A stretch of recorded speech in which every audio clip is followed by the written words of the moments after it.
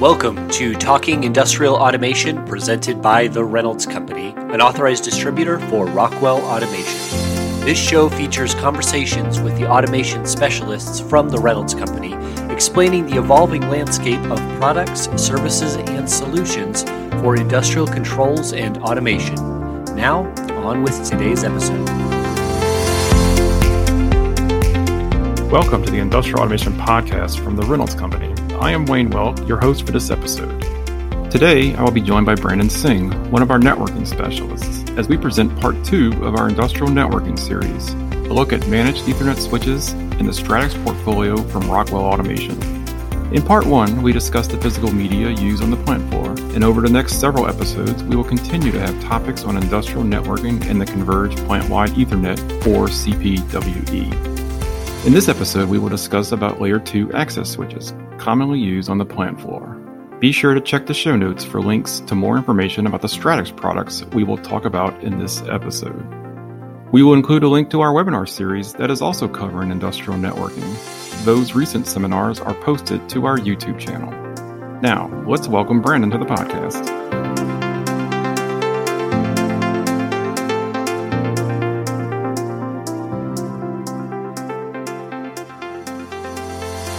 Joining me today for this discussion is Brandon Singh, a networking specialist with the Reynolds Company in Dallas. Welcome, Brandon. Well, thank you for having me, Wayne. Thank you. And my understanding is you actually have some IT background versus those of us who are nothing but OT specialists. So want to explain a little bit about your background and what brought you to the Reynolds Company? Actually, I was a network engineer, traditional enterprise network engineer for a nonprofit in Dallas. Was their lead network engineer, helped set up multi-site locations, etc. And I actually was one of the recruiters that TRC uses, reached out to me and said he has an interesting challenge for me. And I've never been one to back down from a challenge. So 9 months later, here I am. Yeah, that's one of the things I've definitely learned over the last couple of years is the IT skills. It's something I've had to really just kind of teach myself. With all the prevalence of Ethernet now on the plant floor, we have to really understand that better. And that's the true convergence. So yeah, it's a great fit to have you here with the industrial automation team. So let's kind of start with that and kind of pulling from your IT background is just a managed switch versus an unmanaged switch. And what's the difference and why should we use managed switches on the plant floor? So the main difference between an unmanaged switch and a managed switch is, and you hear this a lot, and most people don't understand it, is you have a dumb switch and a smart switch. And what that means is an unmanaged switch, a lot of people refer to as a dumb switch, and a managed switch, a lot of people refer to as a smart switch. With the managed switches, you're able to actually configure the switch. You can program how you want traffic to be delivered and in what order. Because essentially what a switch does versus managed or unmanaged is you have a controller that's sending data across the network. The switch looks at that packet of information and then sees where it's going and sends it on its way. And it also works for IP cameras. It works for IP phones, computers, laptops, desktops, etc. TVs, smart TVs. So all of those things send packets across a network, and the switch just looks at the packet and sends it to the correct location. Where the differences come in is on, as I was saying, with a managed switch, you can go program, I want my CompactLogix information to be the first thing that gets sent, and I want my camera information to be the last thing that gets sent. So you have a priority order.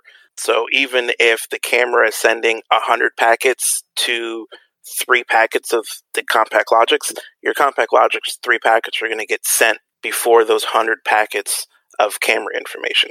Whereas an unmanaged switch is going to look at whatever came in first and send it on the way. So if 97 of the 100 camera packets came in before your controller packets, you're going to get a bunch of camera information before you actually see what's going on with the controller. Yeah, no, and especially in industrial automation, uptime and the equipment having the response to the equipment is of the most importance, right, in your control schemes. Yes, that's the most important. So being able to control it and configure it is one of the best things. Prevent, broadcast storms where you have a flood of traffic onto information where an unmanaged switch doesn't have the capability of stopping that from happening. it's going to attempt to sort those packets and send it where it needs to go. And if it gets overloaded, it will cause a fault and shut everything down, or it will have to reboot itself. Whereas a managed switch has certain technology in it where it can prevent that from happening because it's been programmed into it. You can set the alerts, you can set traffic number and limitations so it knows to prevent things like that from happening. So you'd never have that uptime issue with unwanted broadcast storms. Yeah, that's good. So traffic optimization and prevention of network storms, which are very important. And I suppose security, too, would be an advantage of a managed switch over unmanaged? Yes.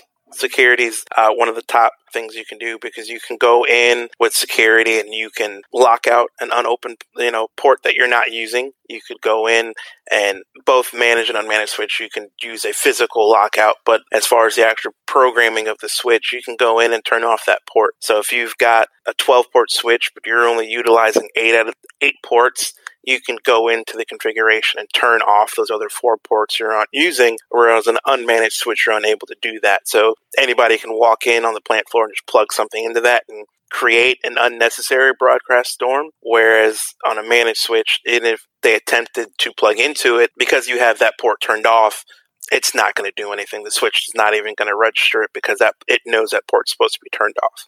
Yeah, so it definitely sounds like a managed switch is a preferred route to go just from, again, with uptime being the most importance and limited resources to try to troubleshoot networking issues. Yes. So I know the Stratix 2500 was a recent switch that came out, I guess, a couple years ago, and they termed that, when Rockwell Automation termed that one as a lightly managed switch. So what would be the difference between a lightly managed switch and the fully managed switch, perhaps? So some of the differences on the lightly managed switches, well, Rockwell split the difference. Whereas an unmanaged switch has no configuration, no security, you just pull out of the box and use it. A lightly managed switch splits the difference, whereas out of the box, there's little to no configuration with it. However, it does have security features built into it that an unmanaged switch is not. For example, IGMP, which helps prevent you broadcast storms, as well as spanning tree protocols for broadcast storms. Those aspects are built into it, whereas an unmanaged switch doesn't have those. And it also has some security features. One of the few things that are programmable on the switch is port lockout, so you can lock out certain ports via programming that an unmanaged switch doesn't. However, it is not a fully programmable switch like a managed switch. So it doesn't have the full capabilities and the wide-ranging schemes that a managed switch has. The lightly managed switch only has a very set number of things that are what Rockwell considers extremely important for the plant floor. As I said, for IGMP, it's preloaded with a quality of service, QoS, that goes back to when I said you can set your order of what packets you want to be sent first and what packets you want sent last. Rockwell has a preloaded quality of service order already loaded into the lightly managed switch, to where your controller data does go first. Video camera data does come last if you have a camera connected to that switch. So they've already preset what they determine is the most important information for uptime, whereas your unmanaged switch isn't going to have that. And your managed switch, you can set the priority. The priority's already been set for you, which is beneficial because it's not something you need to worry about when you have a lightly managed switch versus an unmanaged switch, because Rockwell being a key player in the plant floor space, it knows what's important and what's not. And they've preloaded that information in there for you, so you don't have to worry about it. So if you can't go fully managed switch, then definitely go lightly managed switch. Yes. So another kind of term I see a lot is a term called access switch, especially in the CPWE design guides. And just out of curiosity, what does that mean? What is an access switch? An access switch is exactly what it means. It gives you access to the network. So if I have a controller, 10 times out of 10, the switch that the controller is plugged into is going to be an access switch. It's giving access for that controller to be on the network. Just like you have an access door to get into a building that gives you access into the building. It's very straightforward on the definition. An access switch gives you access to the network. It is generally on a network architecture, when you're looking at it holistically, levels 0 through 3. Generally, it's going to fall under layers 2 and lower, so 0 through 2, just to give something on that level access to the network on the plant floor. Yeah, so layers 0 through 2 or 3 would typically be the plant floor. Correct. So the Stratix portfolio is Rockwell Automation's portfolio of industrial switches. So explain a little bit about the Stratix line and kind of what makes them different. One of the things that I personally like about the Stratix switch, and something I liked right away when I made the switch 9 months ago to the OT side, is the Stratix portfolio switches is built off of the Cisco switch line, and Cisco is a very big name in traditional enterprise networking. 9 times out of 10, if you're looking at a traditional enterprise side, the switch in place is going to be a Cisco switch. So to know that the industrial side for Stratix and Rockwell is built off that platform means it has a very strong, reliable platform that's been around for years and has a very strong reputation. So it's a very strong, reputable platform it's built off of. So you know that the Stratix is a good, high-quality product, and that helps make them different. And then what also makes them different is they have a wide variety. You can get an unmanaged switch. You can get a lightly managed switch. You can get multiple different fully managed switches as well as high performance switches. Depending, they have a switch that meets your needs, and all of them, like I said, the majority of them are built off the Cisco platform. So it's a reliable platform that the switch is built off of. Yeah, and they're very tightly integrated into the Logix system as well as part of the integrated architecture. Yes. So all the tags from the switches themselves can come into the Logix controller, which is really nice for you to monitor your network. Yeah. And using Studio 5000 with add-on profiles, it makes configuring and setting things up very easy and seamless. And since it's a Cisco switch under the hood, you could still use your Cisco tools to connect to it and configure it as well? Yes. So they have the Cisco command line interface, commonly known as the CLI. It's if anyone's ever opened up a command prompt or had an old DOS machine with the green and black typing out, and you had to type out exactly what the machine wanted to do. It's essentially the same thing for the switch. And so that's what traditional Cisco switches are used to configure and set up.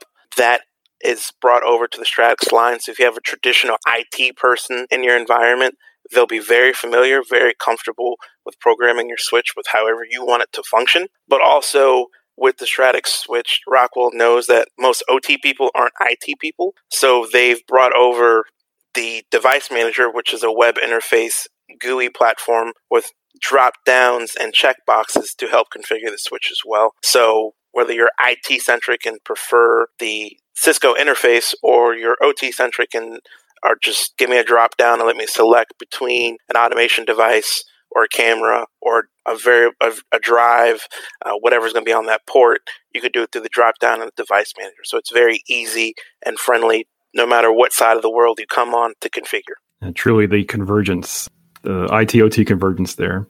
Yes.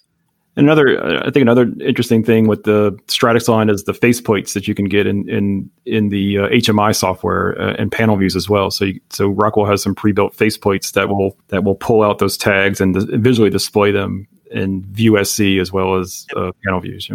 So just walk us through choosing an access switch or choosing the Stratix switch that we might want to use for an application on the plant floor. The best way to choose one is to truly understand what is going on in each section of the plant and what the end goal is. For example, if I'm an OEM and I'm a machine builder and I'm building a robot for a packaging line, and the only thing I'm building is a robot, but I need a switch in it, I would recommend a 2500 because you don't need the full capability of a fully managed switch like a 5700 or a 5400, but you want to have that quality of service order of operations of what information needs to go first. You also would like to have a smaller form factor, and you don't need the fully capable high performance of a managed switch. I'd recommend the lightly managed switch because you're only building the single robot to work on that line. Now, for the whole line itself, I would recommend a fully managed switch, and depending on what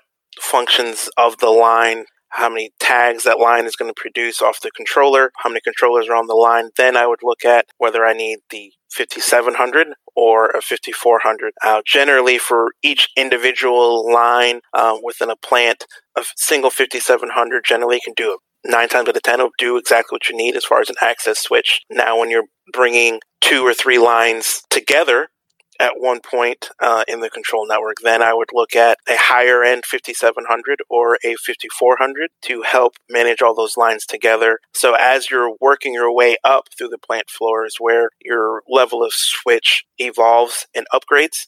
So the lower you are, the lower tier lightly managed or managed switch is where I would start. And then as you work your way up, then I would work my way up the progression of the performance of the managed switch. All right, that's good advice. And we should note that we do have a future podcast episode dedicated to layer 3 switching and distribution switching. So we'll talk about the layer 3 and the routing capabilities in another episode. Right. At that point, that's going, like I said, right now we're focusing on layer 3 and below.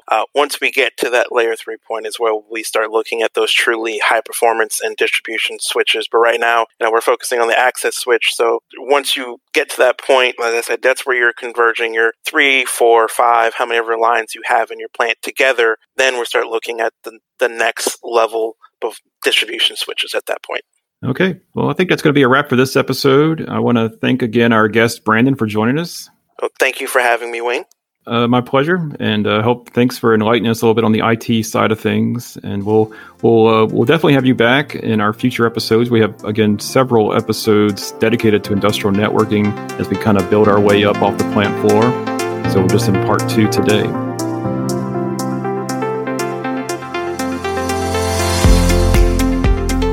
Thank you for listening to this episode of the Reynolds Company Industrial Automation Podcast. For support, please see our website, reynoldsonline.com.